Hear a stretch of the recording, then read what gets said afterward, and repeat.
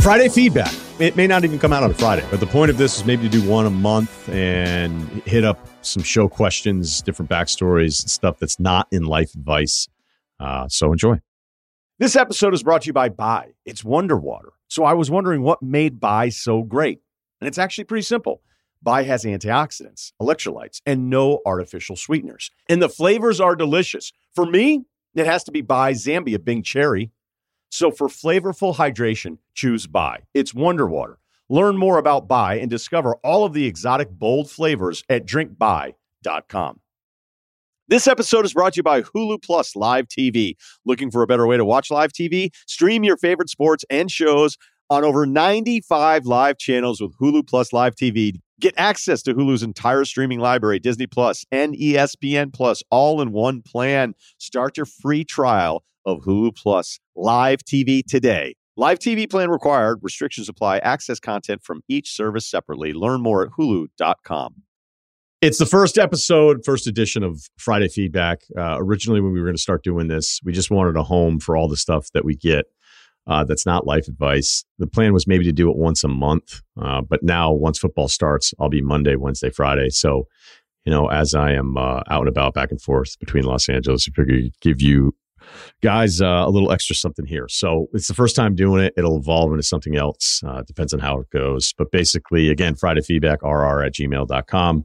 Let's start with, I think, the most asked question of anything that we had of all the submissions is what is going on with the phone alarm? Yep. Okay. I'll start and tell you the answer of what's going on. Poor Damian Woody was getting blamed for this for, I think, like 2 football seasons. And then people realized, wait a minute, why is it happening now?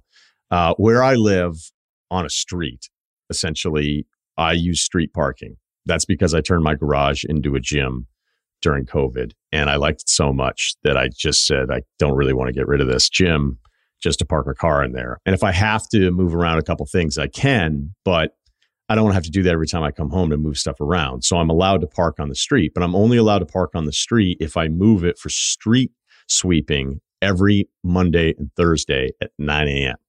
So what I've been doing religiously, because when I first moved to that house years ago, it was like mid-peak COVID and nobody was doing anything, especially in LA County. We had like an extra year of COVID here and they didn't ticket anything. So I moved right when that happened. So I didn't really realize the rules. And then, of course, it started becoming a deal where I'd get up in the morning, I'd start to prep, and then maybe I'd start to show, and I hadn't moved my car yet, right? So I got a bunch of tickets out of the jump. And I was kind of like, I ran into the guy. I was like, look, man, like, what am I supposed to do? If everybody else is parking this way, like, what am I supposed to do? He's like, you cannot be 1 inch over. There's an EPA thing with this whole thing. And he gave me like the whole backstory of how it all works, where if they don't do enough street sweeping, then the city gets fined, the county gets fined because of all this runoff. And honestly, dude, the street sweeping, every time I look at it, all they do is just push dust around. So I'm not, look, it's living in a big city. So I started setting an alarm for myself. The thing is, because no one ever said anything, I thought it was edited out the entire time and didn't realize you would never pick up. Like, you would finish your point and you'd be like, all right, got to go move the car. And then we'd be like, all right. And then that would just be yes. Like, it would just, like, you'd finish your point, you'd stop it, finish your thing, go move the car, and then like pick up on the next line. So I was like, all right. I didn't realize people could hear it. That's the thing, is I thought because of the directional mic and the phone would be off to the side, but it doesn't make any sense that nobody could hear it. And since no one ever said anything between you two guys, I was like, oh, I guess we're good. And then as soon as we start this idea up, 20 questions about the phone alarm. Yeah.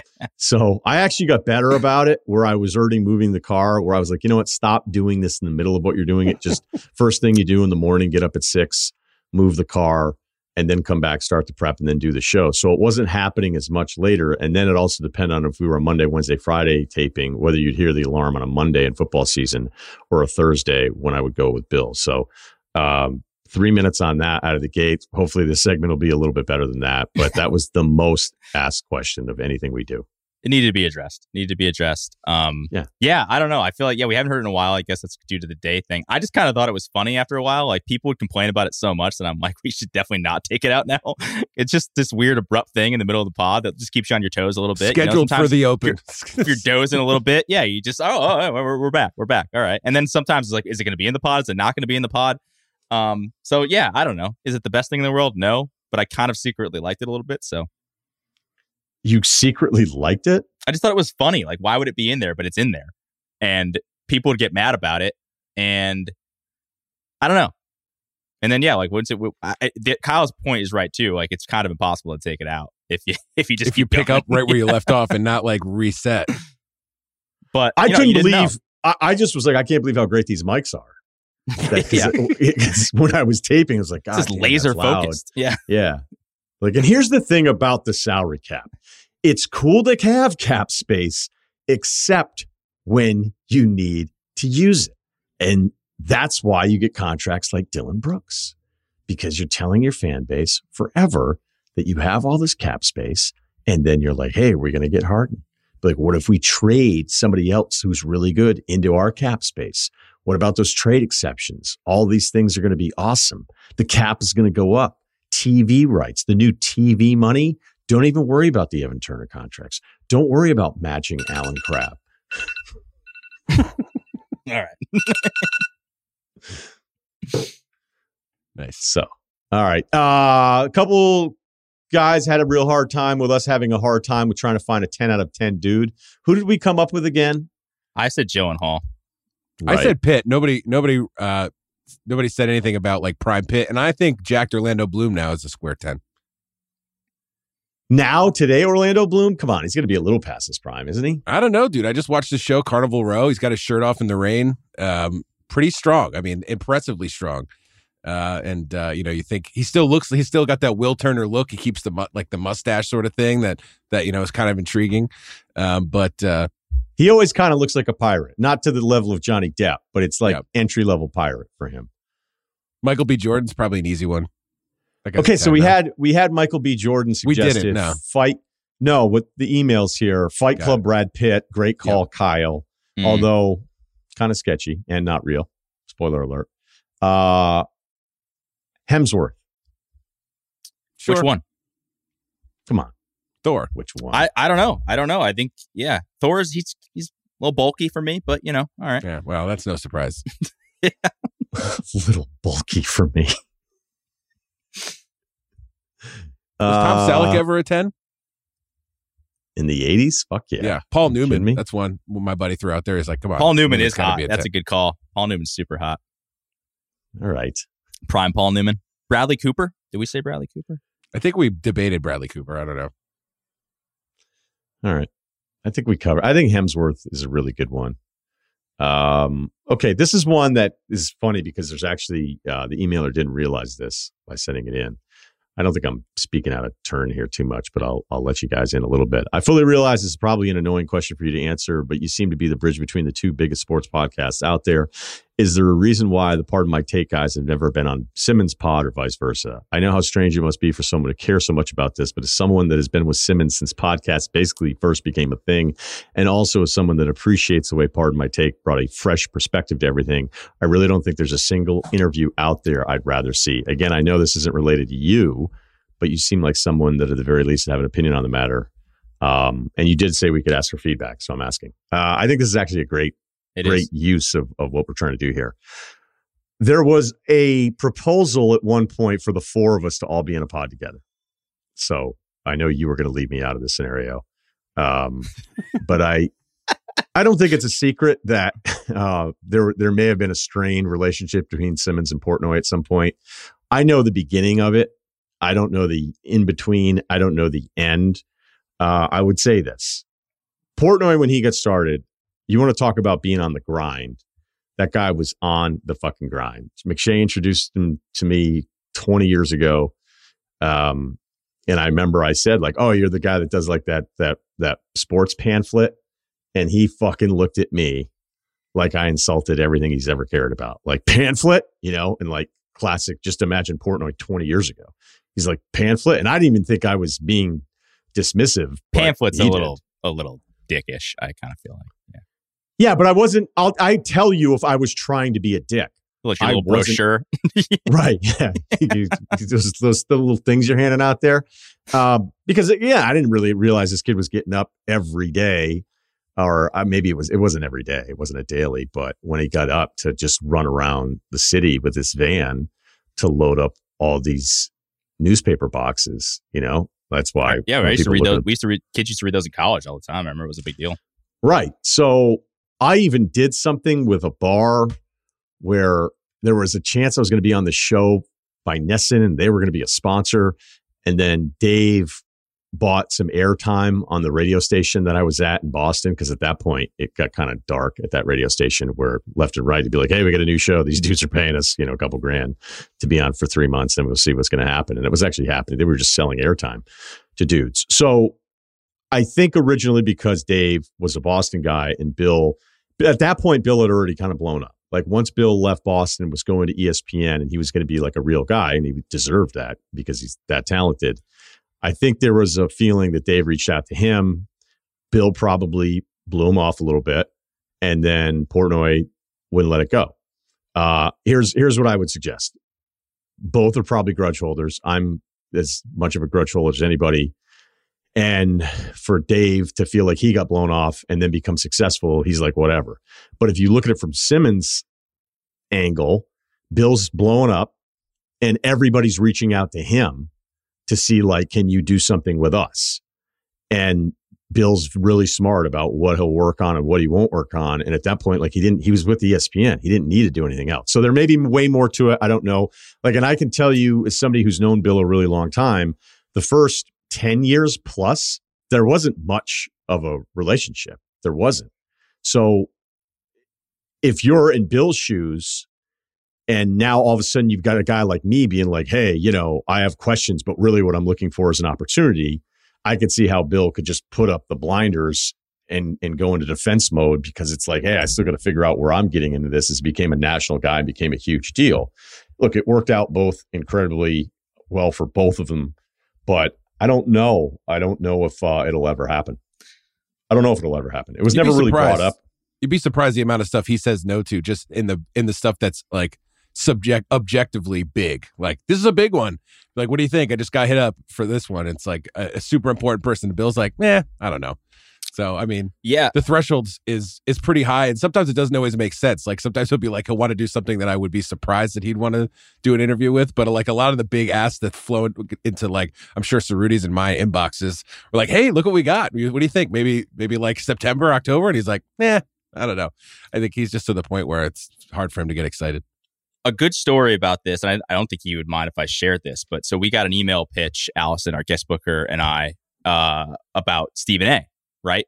And, he wants to promote his podcast. And I just kind of thought, like, that'd be a really interesting person for Bill to talk to. I don't know if he had ever interviewed him before. Obviously, they're like two giants, but they do different things. And they all obviously used to both be on, at one point, we're on Countdown.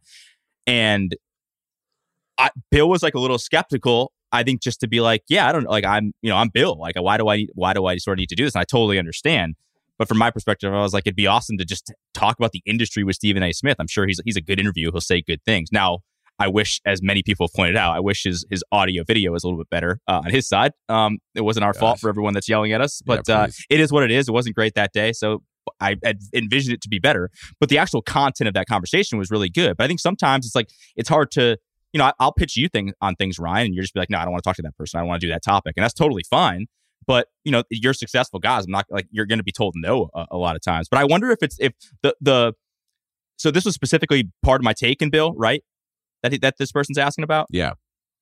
I wonder if it's just like is this like the reason Jordan and like LeBron were never sort of like friendly? It's just like you're kind of competing for the same airspace in a lot of ways. And I think why does it behoove either of you to be like friendly to the other one? Yeah, I feel like it's a little diss at me going on with them all the time. But at this point, actually, analogy? I would zag on all of this because, I would zag on your last part because at this point they're so successful. Who gives a fuck? Yeah, you know what I mean. Then, well, the answer is whose pod do they go on, and which one comes first? That's also probably a little bit of a hang up. Look, there was a thought of the four of us doing something at one point, and then it just was like, it's not going to happen. So, but I think Kyle brings up a really good point. Like, it's amazing how in the moment, or even for a couple of years, you'd be like, oh, that's never going to happen. Then just one day, it's like, who gives a shit? Just do it. So, TBD on that one. Speaking of guests on the pod, I think it'd be great if Ryan had Scott Galloway on. Yep, already did it, dude. Thanks, dude. A year ago. I've got great news. You can go look that one up. Yeah, it was a good interview. This is about Ben Affleck. People want him to run for president, by the way. Have you seen Ben that? Affleck? Not Ben. No, not Ben Affleck. Although maybe. Get my vote, but no, kid. Scott Galloway, 2024. He's a big like TikTok and Instagram, like in 30 seconds. And I like Scott, but in 30 seconds, he's like an elite person. Like he sounds like the smartest person in the world in 30 seconds. There's a lot of get out, but awesome. But I do really like him. I think he is good. So yeah, I think I worked for a couple of people. It's like the 5-minute rule. I'm like, once the guy talks for more than 5 minutes, though, you're like, oh wait, what's going on here? Yeah, like he'd give you a great 5 minutes. All right, here we go. Ben Affleck owes Ryan big time. Something that occurred to me about a year and a half ago, but didn't feel worthy of the life advice inbox. This might be the right spot. Who knows? We'll see. I've never cared for Ben Affleck. I found him to be pretentious, not funny, and generally untalented. Exception to Town. That movie rocks. However, over the last couple of years, I found myself having a more positive opinion of the guy. As a regular listener of Ryan since SVP days, it occurred to me that I'd get an energy boost in the car when the life advice intro kicked on and wondered if this was influencing my opinion. Flashing back to that timeline, a potential competitor of Ryan, A-Rod, was trying to launch his podcast empire on the back of Big Cat and Company. Wow, 2 shout outs for Big Cat here early. Clearly this failed. Did it fail? I don't know. I'm keeping it up. More importantly, here's my theory. A-Rod was scouting the top sports podcast landscape. He wisely realized that Life Advice was a hit and started obsessing over it. J-Lo was forced to listen to it, unsurprisingly loved it, and developed the same Affleck revival that I did. A few back-to-back hilarious Life Advice segments and A-Rod's failure to match was enough for Jen to dump Alex to go back to Ben. Therefore, Ben owes Ryan for reviving his image and securing his happily ever after. Shout out Ryan. Too bad she likes Ben's voice more than Ryan's baritone. Likely impossible, but not impossible. It's a good story. I think Ben has a few more things going for him than that intro. That was kind of a harsh critique, but the guy likes Affleck now, so we're okay. Do we read this Below Deck one? I love Below Deck. I love everything on the outskirts and the inside of Below Deck. So, all right, we're going to, but I'm just telling you, the guy that sent it, you're not going to like this. You're not going to like this feedback. So we've had a guy that's been emailing us and Life Advice and now forwarded us an entire thread that he sent to the casting people of Below Deck. The backstory is he's never worked on a boat. I'm not going to make it too specific, but he's obsessed with the idea of becoming part of the show, and he wants to actually be the third Stu, which is normally not always like the male role, although they do mix it up. They've had men be on the Stu side, which is service, laundry. I'd rather be outside. I'd rather be part of the deck crew, but this guy's determined to be part of the Stu crew. He has sent us, 10 emails about it. I've ignored them all. 10's a lot from one person. There's a few people that just email over and over again, which is, to be understood. And then when we had Andy Cohen on, he sent it again and forwarded his own stuff. And I don't see every single email. Kyle filters a lot of it for me.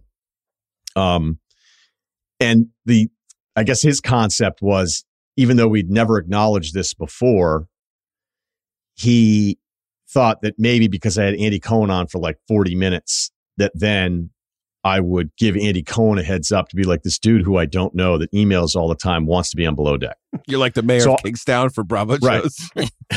So just an update on the Andy Cohen thing. Not shocking. I've talked to him 0 times since we had him on. Okay. If I were ever going to use a favor, like an Andy Cohen favor, it's not going to be this one. It's not going to be this one. And then he sent us the emails that he sent to the casting director. And it's a lot. Dude, it goes on and on and on. Does he have the looks for the show, you think? I don't know. I mean, I think you're going to be a pretty good looking guy. So he needs to be honest with himself there. We're not going to assume anything. All right. And his whole thing was a non-boat person being on the show. Hilarity ensues. Okay, fine. But he basically was pitching himself, then followed up that pitch 2 weeks later, Then 2 weeks later, send another follow-up. Then 12 days later, another follow-up. 2 days later, following up on the follow-up. That's what the email basically says. Then he looks like he took a couple weeks off. Eager third stew, waiting to hear from you. Then 21 days later, sent another one, then another one, on and on. Then he started hitting up the people that booked the charters, and he included that email, and the people were like, dude, we don't do any of the casting. We simply do the charter Please part. take us off your threads. Right. And then he sent all of these to us multiple times. So the reason I'm bringing up any of this stuff is, like I say in life, when you're trying to pursue the stuff that's hard to get, there's that fine line between persistent and annoying. And you have smashed through it head first without even realizing, perhaps.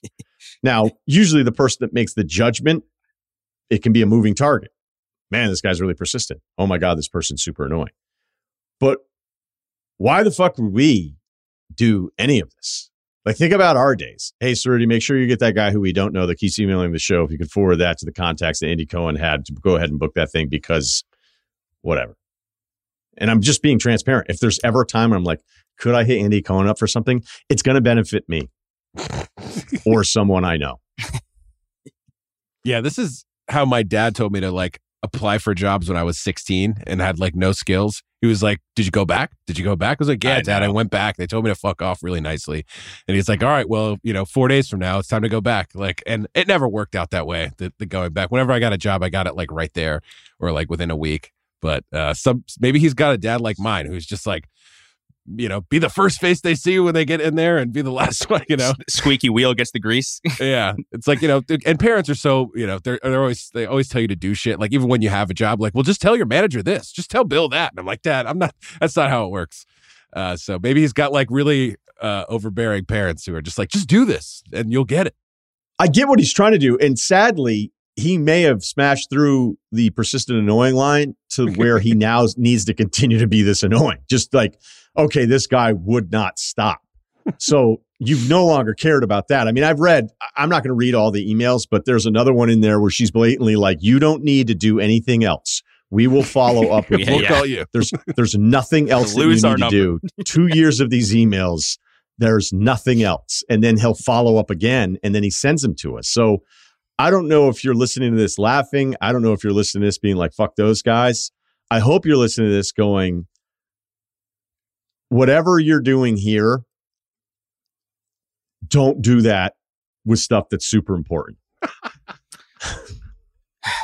You either have that sort of bone in your body or you're born with it to be like the nagger, or you don't. Like, I remember when the Scal show thing didn't work out, everyone's like, oh, hit up this person, hit up that person. Like, and I was so uncomfortable with it. But there are some people, and it was people that I know well. You just feel bad asking people for favors. Maybe it's easier to ask for favors for a guy you don't even know. He's like, whatever, I'll just hit up Rousseau like 1,000 times. Maybe he'll think it's funny and help me out. But man, yeah, it kind of has the opposite effect. But there are so many stories of people like, how'd you make it in whatever incredibly selective field you're in? Oh, I just like kept asking, and it worked out one day. So like you keep getting fed these like things of these 1 in a million chances, and this guy's like, yeah, sure, all right, I'll just keep firing emails off, and maybe he thinks it's gonna work. So it's like hard to say to don't do it, because it does work sometimes, but it's not gonna work here, buddy. Sorry. Read the room, yeah. And that's the problem. That's why I said moving target. Is there's going to be times where one approach is considered persistent and you're rewarded, and the same approach with somebody else, you're going to be like, this guy's the fucking worst, and this is so annoying. I'm just telling you, as far as this crew's concerned, we're not going to help. Yeah. You've done all you need to do. We'll call you. Right. Yep. That's it. There you go. Okay. This is an incredible email. My wife explains her dreams every time she has and remembers them and tells me them in extreme detail. And she sometimes listens to life advice with me. Yesterday, of course, she did. Once I heard the gist of the guy whose girl tells him her dreams and figured out what was going to be about, I watched her reactions closely. She seemed to side with the guy that it was kind of ridiculous. She said, hey, he should absolutely tell her he's over it. There are kinder words you can find to tell her, but she should just tell her it's just one of those things that bother him. I made a call. I told my wife, yeah. So when you tell me about your dreams, it's one of those weird things that bothers me. Totally did not work. So be careful. I like to dream journal, or maybe set a time, like around happy hour on a Friday, to recap the week's dreams with her. Boy, how would that go over at the Frolic Room? Friday night dream recap? 5 o'clock dream session. Be like, talk about, I'm having a hard time meeting women. I joined a dream recap group on Fridays. So maybe recap them on Fridays. Odds are she will have forgotten about them. And at least you can have a couple cocktails and make it an event that seems like it's about her. Or she'll write them all down in the dreams journal and you'll be talking about it for an hour. But all caps, this is the twist. What a twist. She's dead the whole time. Regarding the nip it in the butt versus bud comments, I have been telling her it is bud, not butt. And she's always been skeptical that it's true, no matter how much I've insisted. It made the car ride more tense when I couldn't resist to point out that after our dreams conversation, but I will take that W. What a horrible episode for your wife. I'm sorry. I'm so sorry. Wait, so you never Googled this in front of her? Like, you? That's what I was going to say. This had to be the time when it all came out. Yikes! Like, you don't have the internet. Not to be a dick, but she's going to love. Imagine being her though. She's without any self-awareness going, "Oh my God, he's just going to tell his wife how annoying it is about the dreams," and then her own husband's like, "Yeah, you mean like when you do it to me, it annoys me." Then she gets mad at him, and then as they're going through the tense car ride, she learns from like non-biased parties that it's not nip it in the butt in the same fucking 10 minutes. She must have had the worst time. How's her week been? I want Friday feedback, or at least partially, to turn into just like dudes emailing about the things that bother them about their significant other, and then making their significant other listen to the podcast. So they just get outed while they're listening. It's like, feedback hey, for look, them. it's not me. Yeah, it's not me. This person said that this sucks. So you have to stop doing it. I know. Those are the rules. Those are the rules. Speaking of words, some people have, it blows my mind anytime anybody thinks I have an accent. I just don't think that I do, but clearly there's a few words in there. I don't know that we need to recap them all. I don't know if you guys would tell me, but yeah, there's a few words. I think I might even have said Helmsworth at some point, not Hemsworth, but we figured it out. The word got, you say gut. Like, yeah, we got it. We got it. Yeah. Yep. That's one. I used to say idea. I think that's a New England thing. But I guess I've just never really felt like I did, because the Philly guys that I knew, clearly all the Mass guys, Connecticut guys don't really have much of an accent. New York's its own thing, then the South, and on and on and on. And then I think California is just a bit more about phrasing than it is words, specific words. Then there's a Vermont accent that's like, it's a whole different level. Is that the Buster only? So yeah. No, I don't really hear it from Buster. It's really weird. It's a very weird, it doesn't even sound like New England. It's a little Quebec-y in there. And it's like you go up to Milton, Vermont up there, and you're like, oh, okay, but it's hard to do. I'm out of practice too. So I'm not even going to bother right now. So there you go. Okay, we'll take a break, do a couple more of these. This episode is supported by State Farm. So look, a little rock hit your dude's windshield on the highway. And at first you're like, what is that? I'm like, oh, it's just a little mark. Nope. Now by the end of the ride, it's a big crack. And it'd been a while. So I check out the State Farm app. I go, hey, this is what happened. And the funny thing is I was like, do I want to go app first, or do I call? Old school guy, probably should call. It's like, let's check out the app. Not only did it take a minute to get done, they set up the glass replacement. They told me the estimate ahead of time, said, you want to go ahead with it? And I was like, now I understand. It's all in front of me, all done. I don't even have to talk to anybody. That's how efficient the insurance game has become. But really, the only words you need to remember are, like a good neighbor, State Farm is there. State Farm has options to fit your unique insurance needs, meaning you can talk to your agent to choose the coverage you need, have coverage options to protect the things you value most, file a claim right on the State Farm mobile app, just like I did, and even reach a real person when you need to talk to somebody. The app was so good, I didn't even need to do that. Like a good neighbor, State Farm is there. Learn more at statefarm.com. Apple Card is the perfect cashback rewards credit card. You earn up to 3% daily cash on every purchase every day. That's 3% on your favorite products at Apple, 2% on all other Apple Card with Apple Pay purchases, and 1% on anything you buy with your titanium Apple Card or virtual card number. Visit apple.co/card calculator to see how much you can earn. Apple Card issued by Goldman Sachs Bank USA, Salt Lake City branch, subject to credit approval. Terms apply. This episode is brought to you by Hulu Plus Live TV. Looking for a better way to watch live TV? Stream your favorite sports and shows on over 95 live channels with Hulu Plus Live TV. Get access to Hulu's entire streaming library, Disney Plus and ESPN Plus, all in one plan. Start your free trial of Hulu Plus Live TV today. Live TV plan required. Restrictions apply. Access content from each service separately. Learn more at hulu.com. This episode is brought to you by Hotels.com. When I went on my last holiday to Cape Town, it was amazing. My friends were there, the weather was phenomenal, and most importantly, the food was fantastic. But one thing I struggled with was finding the right places to stay.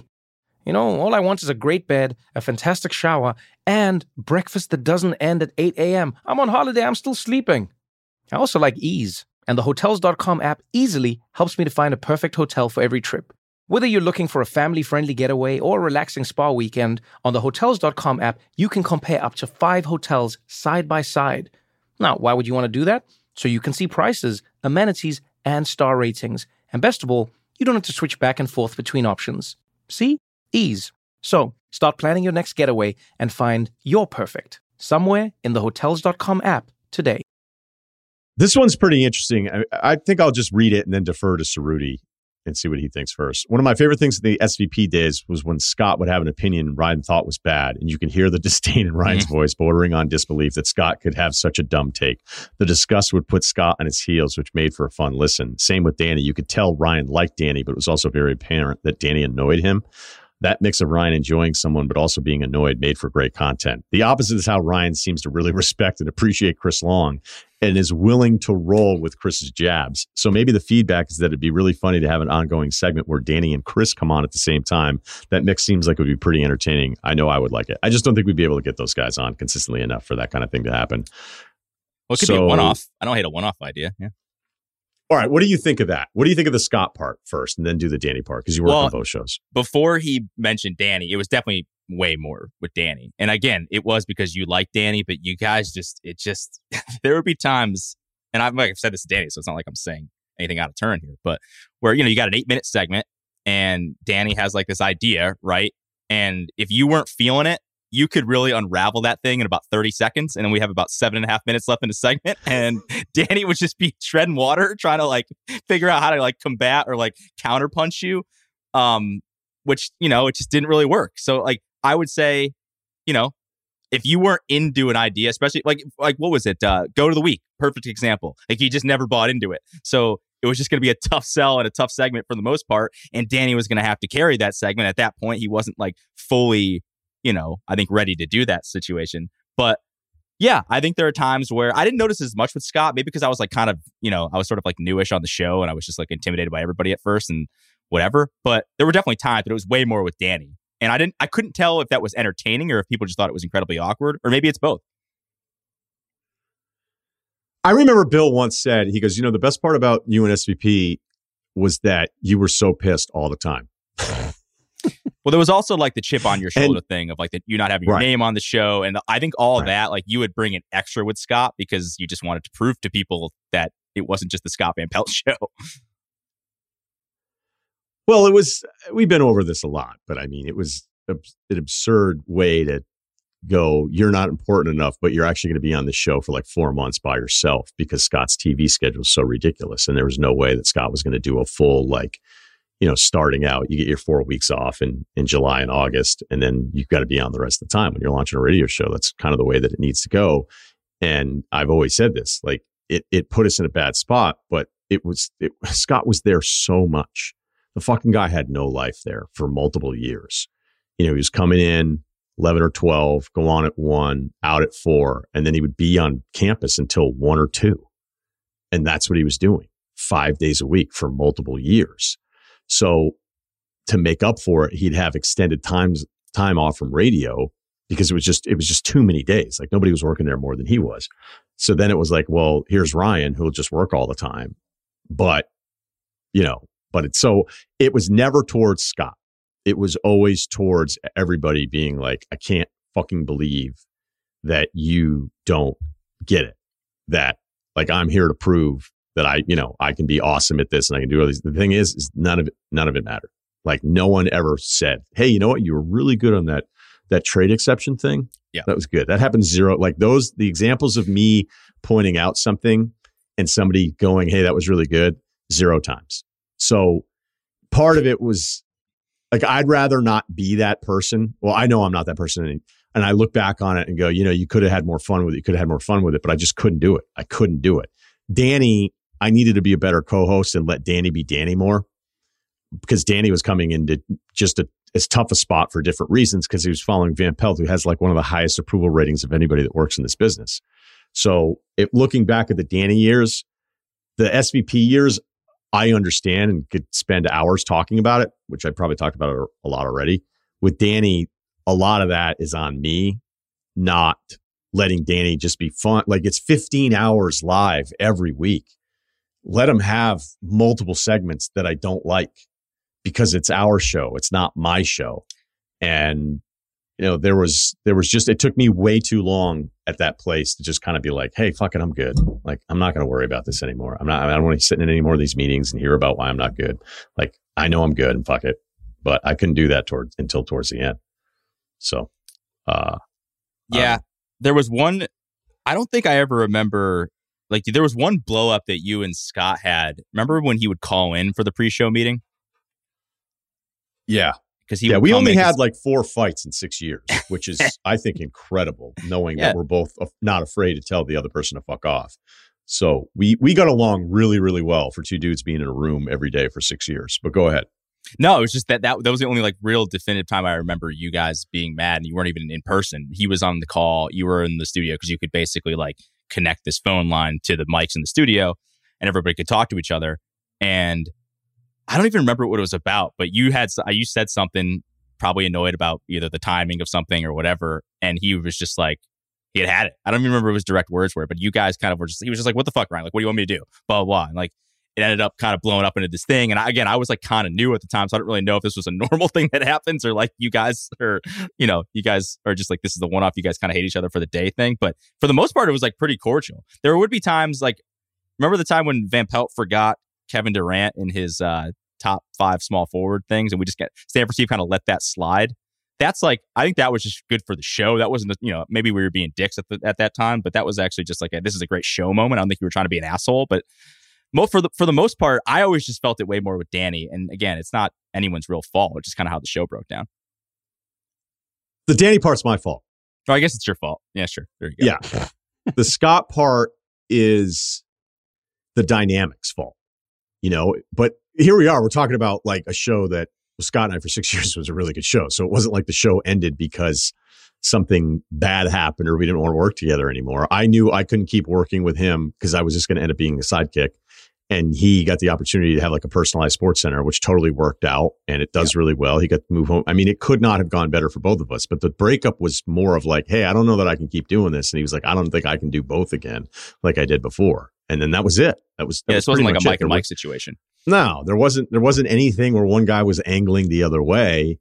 And then when Scott was leaving, it kind of was weird because Cowherd was up right around that time. And then all of a sudden it was like, no, we're going to re-sign you and we're going to give you a raise and we're going to make this work. And, Dave Roberts at the time was taking over radio, and he was a big positive influence on me kind of turning things around there, I guess temporarily a little bit. But the Danny thing I regret, because I guess, when you're a co-host, you got to let the other guy, shoot. You got to let the other guy shoot. And there was just too many times where I didn't. My edginess, my abrasiveness with Scott was like I'm going to show everybody type of thing. And, but the thing is it wasn't like that every single day. It just wasn't. It had moments. It had little moments like that that Bill was talking about. But the 2 fights, there was one fight that was 100% my fault because we were disconnected. He was home. We were on ISDN lines. It was a lot in the beginning of the show, which I was always kind of pissed about because they're trying to build this chemistry, and he was staying home a lot because we'd get bumped from TV because we were on ESPN2. Then that turned into a whole debacle about him canceling us on ESPN2, but we never really give him much of a chance, which is, host 101, be like, it wasn't my fault, everybody else's fault. So he was like live audio in the other room. And then I got screwed up on the question order, which was happening all the time because we were separated. And of course, me wanting to be a perfectionist, I was like, what the fuck is going on? Like, I was in the talk back to the producer because I was like, now I'm getting like, what's going on? And he could hear me in the talk back in the other room being like, what the fuck? What the fuck is he doing? And it wasn't anything like really nasty or personal. It was just live on the air TV radio days of like, what, like, what the fuck? And then he lit me up when we get done with the show. He called me, lit me up, and he was right. He was like, don't do shit like that. And I was like, yeah, you know what? You're right. I have nothing to say other than I'm sorry. But he also understood what I was doing. So we were good. And then the other fight, we were just due for one. It had been a little while. And it's actually really funny thinking back on it. And this is when Cerruti was on the show, where it was partly like the Durant small forward thing, because it was a little bit of an asshole move for Steve not to say, hey, dude, you left Durant out. But it was going to be so good for the show because it was like the doldrums of summer. We were doing top 5 at every position. And then we were debating him. And Steve pulls me in, and he's dying, like he's holding back this dying laughter because Durant's his favorite player. Is Van Pelt's favorite player at the time is Durant. And he's like, dude, he didn't put Durant down in his top 5. I was like, oh my God. And then Scott's looking back from the glass. He knows. He's like, what? What's going on? We're like, nothing, dude. You're fine. You're fine. Where if you were doing that for game day or you're doing it for something else, a producer's supposed to make their host. You always want your host to look good. But in this case, it was like just too good. So I'm sitting there trying to hold back everything. And Scott knows. He knows something's wrong. And he's like, he goes through and he does his top 5 small forwards. And we're like, dude, no Durant. He's like, he's a power forward. We're like, Steve, that's Adam Ibaka. And he's like, as soon as you say Ibaka, he's like, fuck. And the funny thing is Durant's like way more of a power forward, I think, now anyway. But with that lineup, the way they played it, who started where, even though it's sort of positionless, he had fucked it up, and then we laughed, and he had to kind of take it. But it still was kind of uncool, even if it was really good for the radio show. And the radio show, there's a line of what you can do that'd be uncool or whatever. But the point of the whole thing is it had been building for a little bit. And the only reason I'll finish the story here is that sometimes when I was like, what the fuck is he doing? Or what is he saying? I would look at Steve in the glass because all 3 of us were so close. But if you're Scott and you're watching your co-host like look at the glass to the producer to be like, what the fuck? That's going to get old really quick, especially when you're talking stature. Like Scott's above me. He just is. Yeah. And so Scott was like, oh yeah, why don't you look at Steve again? And I was like, okay. This is all like on the air. And I was just like, okay. And then he said something else. So then I was like, well, I'm not going to take this. So like I went back at him and he's like, why don't you give me another fucking ghost dad or something without swearing? Because I would just guess Ghost Dad all the time, and it would annoy the shit out of him. And then once I realized how annoyed he was, anytime a movie came up or whatever, I'd just be like, Ghost Dad? And when he got he turned Ghost Dad into a swear, then we went to break and we screamed at each other for a good 5 minutes, and then it was fine. It was done. It was like it just had to get out. I'm surprised, knowing his personality and my personality, we didn't fight more often, but we really didn't. And we're still, he's one of my closest friends. So happy ending. Worked out. Yeah. All right, let's do best of life advice. People want to know if there is one or if there's a better way to put descriptions on them. I think the answer is no to both. No, I think we could do descriptions, right, Kyle? I mean, we could be a little bit like... Going to go back and do descriptions? No, not that's like never going to actively. Yeah. You mean going forwards? Yeah, going forward. Unless we had like some intern that we're just like, I don't know, just do this, listen to pause and put, descriptions in. But going forward, it seems possible. I kind of liked it.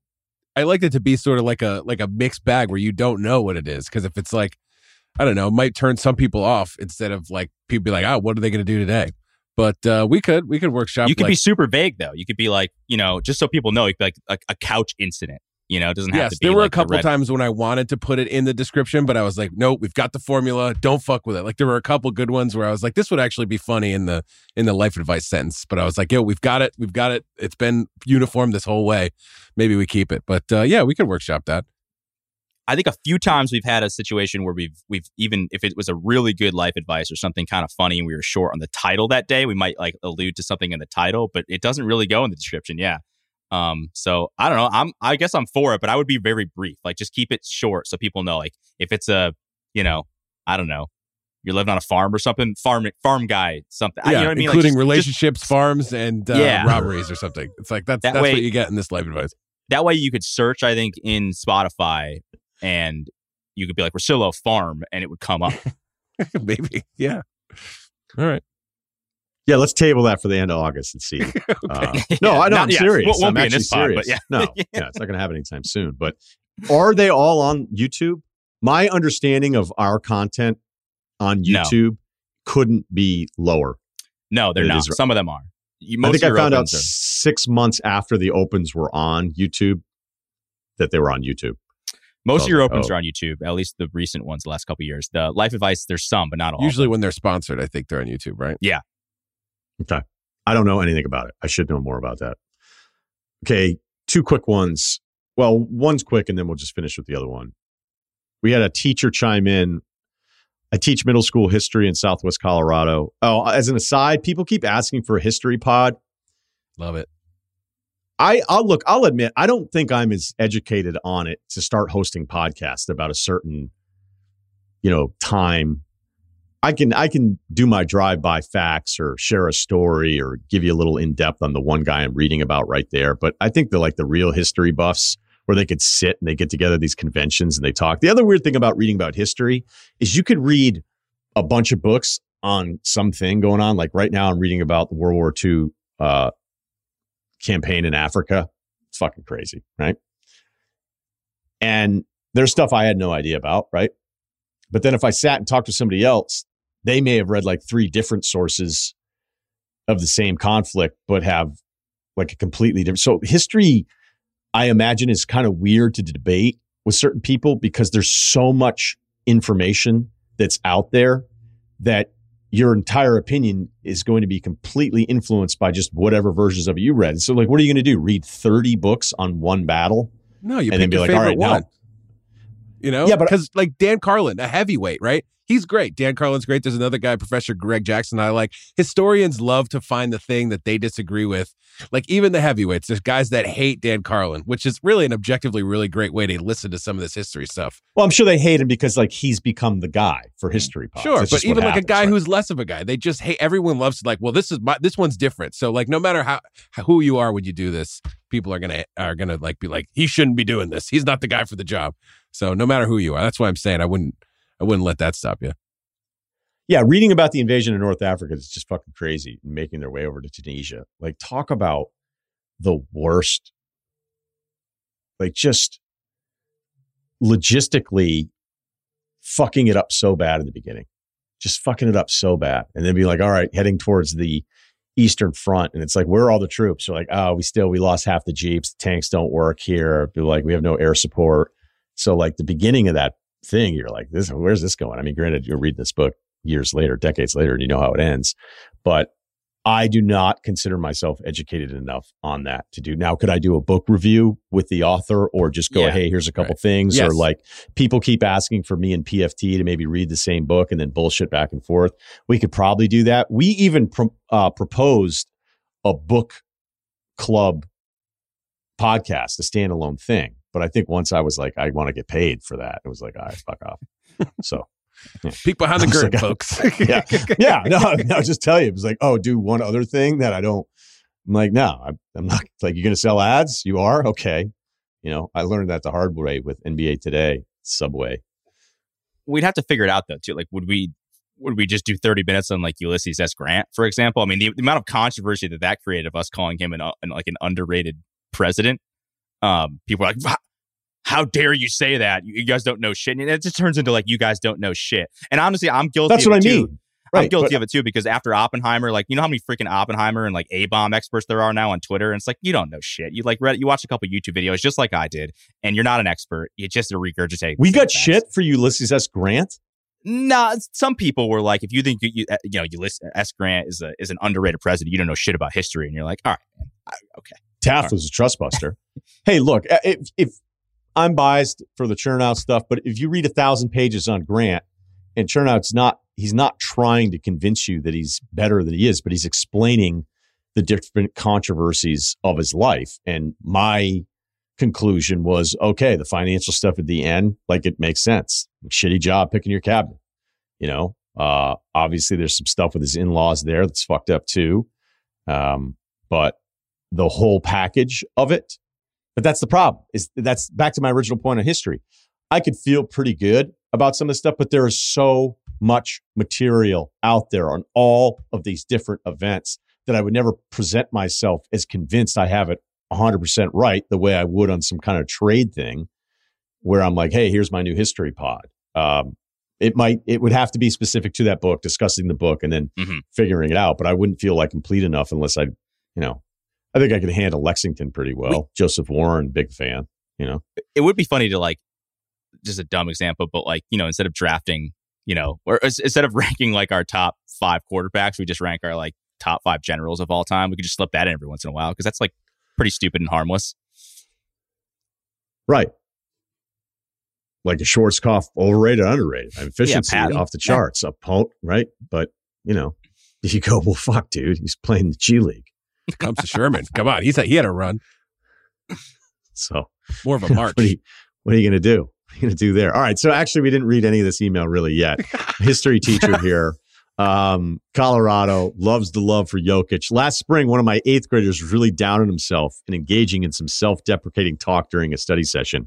Now, this kid is a serious NBA fan. He watches League Pass, tells me at lunch all the GM moves he's made the previous night on 2K, and even read Bill's book of basketball for a language arts project. That day, I hit him with a quote, "Don't put a salary cap on your life." His face lit up and his attitude totally shifted. He crushed the study session and left the room in much better spirits when he entered. Thanks for helping brighten this young man's day. Love the pod. Yeah, I know it's kind of stupid. And for whatever reason, when my buddies were a lot younger and they would talk about like other guys that were killing it and be like, oh, that guy's going to make more money than you'll ever see or whatever. And, you know, the likelihood is they probably were right. And there's certainly some things that I could think of that are perhaps unobtainable, but why would I convince myself they're unobtainable? It's kind of like, you know, I was getting shit the other day from somebody to be like, oh, you're still working out. And I was like, well, you can be weak or strong. Why would you pick fucking weak? Last email. Just awkward silence after that. Enough said. Yep. Okay. This is a good one for both of you guys. I'll lay out a bit and then tell you what I think. 25, working in a major sports media market, still trying to grow, but I work for 2 well-known sports brands currently. All right. Well, if he's working for 2 at 25, that's actually pretty good. I always love when you do the inside the industry or career talk on the podcast. I feel like I've done so much of it that I know it's repetitive to me. But one of the weird stats they used to use for us for radio was that like Mike and Mike's audience was like some absurd number. I'm not even sure if I believed it, but they did massive numbers, ratings, billing, 10 billion like impressions. off the charts billing. Yeah, when it was the impressions or hey, we're trending, it's like, well, you're trending because it's 6 a.m. on the East Coast. Yeah. So, you know, but that sounds like taking a swipe at those guys when in fact, like the stuff that really mattered. I do believe at one point they were billing $75 million a year for that show. That is like such a staggering fucking number. And you would argue based on that formula, they were underpaid, but I've already brought this up before where, you know, ESPN would say, I would put 2 other guys on ESPN too, you know, and here's a lot of money and a great way to make a living. But like free market, if you were billing $75 million a year, you're making 8 figures a year. Easy. So anyway, this, I don't know if I'll do like a standalone thing on it ever, because I feel like it would feel so repetitive to me, and poor Cerruti and Kyle would have to listen to it all again. So anyway, this guy's asking a pretty specific question though. Here it is. I found out, at work that the nicest people I work with and meet are the former athletes turned media personalities, whereas the pure media, I guess that'd be like somebody like me, on-air talent can be kind of jerks. All right, he gives me examples, names. I'm not going to name the names, but essentially across the board, positive reviews of all these athletes that he's worked with and some serious heavy hitters here, and then not as cool with some of the other people that are the non-athletes that have these jobs, all right? One of my bosses told me early on that the more veteran on-air talent can feel threatened by the younger kids coming in and can act cold and territorial. I guess the ex-athletes are comfortable with their careers and don't feel that way. When I work with athletes, they're always super nice, make me feel a part of the show, and are super thankful for the work. The on-air guys are cold and barely acknowledge me. Just curious if you guys have had similar experience in your careers. All right, Kyle, why don't you go first on this one? No, I don't I don't know. I think I got a unique thing. Like I showed up as a young guy who didn't like know shit. And I just, spent a bunch of time around like my two guys who taught me everything. And it was more of I'm doing too much work. So you need to do some of it and you'll get to learn by doing it. It was like Tate had like 8 podcasts a day and I was doing that stuff. So it wasn't like I was like taking a piece of the pie away from them. They were just like, dude, my plate is full. Can you please? So like I came up that way, when I was like one of the young guys. And then now I'm like one of the older people. This is the only like job I've ever had in this industry. So now I'm one of the old people. And I don't know. I don't feel weird about young people coming in. So yeah, but what about athletes? Like, but see, you're right. It's a little different. Talent versus athlete, though. You're at like a radio or podcast. So it's like, are they more honestly, bigger dicks than an athlete?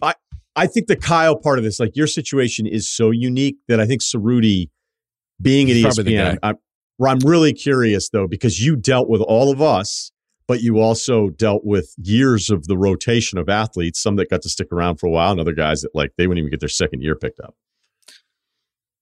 I think most of the athletes that came in were actually pretty cool. That were like doing obviously we're not talking about like Damien Woody's or the guys that have been there forever because they're, those guys are cool for the most part, even though, like they don't have any reason to like chat me up, but they mostly would. So I never really, there weren't any like huge like analysts that were dicks. I would say, yeah, sometimes like the on-air guy that wasn't a former athlete, like, there were some, I don't want to name any. I really don't want to like throw anybody under the bus. No, I don't want to. I don't want to do that. I don't want to start dumping on people. But yeah, there were people that sucked. There were definitely people that sucked, and it would probably trend more towards the guy who didn't play, that was an on-air person, than a guy that did play. The guy that did play was usually just there to have a good time. To be honest with you, probably got more stuff to be proud of, right? Like, guys would come in and they had already made some money. They were already kind of famous. They were there. You say it all the time, Ryan. Like a lot of it is like, all right, I'll get away from my family for a couple of days, have something to do. They were usually in a good mood. The guys who's like, that's their entire career and they had been doing this for 15, 20 years, and they were maybe a little bit insecure about what their standing was. Those guys were kind of tough sometimes. I was pretty fortunate. I didn't really work with most of those people. Honestly, even at ESPN Radio, considering the lineup, I mean, Mike and Mike were always cool to me. Colin, for as like quirky and weird as he was, and maybe a little bit intimidating to some people, I think once he knew you were kind of like a normal person and could help him, he was totally fine to people. Colin was always funny though, because like Colin couldn't do anything. Like Colin couldn't turn his computer on. He needed somebody to do that for him. Like he had I don't want this is going to sound like a dick thing to say, but he had like no skills there other than like being on the mic and being awesome at what he did every day as a solo host. And if you could help him out with that, then you were going to be on his good side. There were definitely people that I noticed, man, I'm not going to name names, but there were definitely some SportsCenter people that came in as fill-ins that thought they were like hot shit. And they're like, oh, radio, this is bullshit. I'm on SportsCenter all day. This isn't a huge deal at all. Yeah. And actually doing live radio for 3 hours, by yourself or even with a co-host is harder than what you do on SportsCenter. I'm sorry. Like it just is, to not have everything scripted out for you. I know it's a little bit different today because some of those shows are a little bit more personality driven, but back then they would come in and be like, I don't need to prep. Like we're fine. And the mic comes on. It's a terrible 8-minute first segment. They don't have any like plan or whatever. And they didn't want to listen to you at all. That was pretty annoying. So I would, but again, like this isn't, and I'm not going to name names, but like guys like Randy Scott were the best because they would come in. They wanted to learn. Yeah, he's okay. they would come in. They want to learn. They were super nice. They just like understood. They didn't know everything, but there were definitely some SportsCenter people that came in and just didn't want any time of day with a producer who was 26 years old trying to tell them what to do. Randy Scott shouted out the Frolic Room on SportsCenter one day. That was pretty cool. That's right. Yeah. Yeah, that's Shout amazing. Out to you, Randy Scott. Yeah, I wish when I had said about the video not being in the video, I'd use Randy Scott's name instead of Mike Golic Jr. because I didn't want to cause any shit with Mike Golic. But I was just trying to think of somebody that I liked that I could say this where it wouldn't feel like it was anything. And I was like, after the fact, I was like, I don't know that I'm close enough with Mike Golic Jr. to make that joke. And I should have used Randy Scott. He's always like the default. You can give him a hard time because he's a good dude. In fairness to some of the SportsCenter anchors, though, a lot of those guys were like getting into work at 4 a.m. or 6 a.m. the first run through or whatever. And by the time they had to do the radio show, which after a while I would go to some of the like management people and I go, hey, I know it's a name and I know it's cool, but like if this person's spent by the time they're doing radio, like we're not doing anybody any favors here. I think the emailer's general point is accurate. If you're an athlete and you're good enough, by the way, to be invited to work at ESPN or work on a network specific to that sport, it means you probably had a pretty good career. Right. I mean, I know there's a few exceptions at times, but for the most part, they're all names that generally fans would know. So if you're at that stage of your life, despite it's being weird because you get this extended adolescence, which is honestly the most jealous I could be about pro athletes. Like, you just get to have buddies that you do weird buddy shit with this much longer in life while also making millions of dollars. Like, I can't even fathom how much fun that would be, but how hard it is to get away from it. You are confident. You know you've done something that was really hard. You're successful. I always thought it was a little weird. There'd be some guys that would get to ESPN and then now you're at the cafeteria with 100, 500, more than that, right? Because I think there was like 4,000 employees in its heyday. And the cafeteria was just like it would be in the ads. You're like, this is crazy. I'm waiting in the salad bar line with Lou Holtz. And some athletes or coaches that were big deals, you wouldn't think they'd have any issue with it. And then every now and then it would almost take them to get over their apprehension. Be like, hey, everybody's kind of desensitized to it. Like, there's still a cool moment. I'll admit I still have a cool moment. Maybe there's going to be a PA that's kind of annoying. Remember that one PA that just decided to start coming by and leaving the editing room to get pictures with everybody that was famous? And we're like, who the fuck is this guy? That was a weird stretch. Wasn't a great move. Yeah. Yeah, ballsy out of that kid. Because we're like, wait, this dude just keeps showing up all the time. Does he even go here? Yeah, right. No, seriously, it was like a kid who didn't go to your college showing up to your parties all the time. So I think the premise of the email is generally right. But the only time the on-air guy is going to be threatened is if you're another on-air guy. Like, I would never, ever imagine even the top SportsCenter anchors looking at some 25-year-old PA being like, uh-oh. Now, if you're doing some on-air stuff, okay, maybe, but that's its own thing. Like, I remember Will Kane showing up and then getting all these First Take things after I was kind of banned from First Take. And I was like, fuck. And then I got to know Will, and I liked Will. Kellerman was funny. Yeah, when Kellerman came on the show, we even hatched it out. I said, we've never really been friendly with each other. And he was like, well, I saw you as a threat. And I was like, really? I was like, you fucking destroyed me in opportunities there. And he was like, yeah, I guess you're right. Because I'm looking at him going, yeah, good point. Like, why the fuck are you threatened by me? Like, I don't get any of that stuff, even though there'd be days I'd be like, fuck this guy. And then once we actually just talked, and, the weird thing for me with Kellerman is once I listened to his radio show all the time, like even after I left the lineup, I still listen to ESPN radio religiously because I love sports and I liked a lot of people who are still involved with it. And there wasn't any hard feelings like, oh, I'm only listening to NBA radio now. I would listen to Kellerman and go, this guy's so incredibly talented. I was like, let's just have him on because I just thought he was really good at radio. I think being really good at radio, to like the Cowherd point that Colin or that Cerruti made about Colin. Like, if you just get through the first initial 2 minutes with Colin, couldn't be a nicer guy. Sure, there's some ego in there, but he's a really nice guy. And most of the guys in the heyday of the lineup, they're all got along pretty well. But the only time I really think the non-sports on-air guy, the non-athlete on-air guy feels threatened is when it's another on-air person. Yeah. Because one anchor made the mistake of telling Adnan Virk like he thought I sucked. But he would go like out of his way unprompted to go like, oh, Russillo again? And then, he told Adnan, who was the worst person to tell because Adnan told him immediately. Yeah. And then I was like, fuck that guy. Then I saw him on a plane. He's like, where are you going, buddy? And I'm like, fuck you. Yeah. Kiss my ass, my face, talk shit. So, yeah, there you go. I could only think of one. There was one athlete who was a straight up asshole. Look, there's always a couple. He sucked, man. Because you would, I would be, you know me, like a pre-show meeting, like I would try to like bring up different points or play devil's advocate because like obviously you want to build the segment out. And this guy, I don't know, we were talking about Steph Curry he was like, he's the worst defender in the league. I'm like, he's actually not that bad of a defender. People who say he's and this was like 2014, 15. So not like now or last couple of years. Like this was Steph when he was still like kind of hungry and had, won a ton yet or anything. And he's like, worst defender in the league. I'm like, all right, man. Well, that's just not true. Like, it just isn't true. And you know me, like sometimes I can't hold that in. Yeah. And, so Rudy's got a little fire.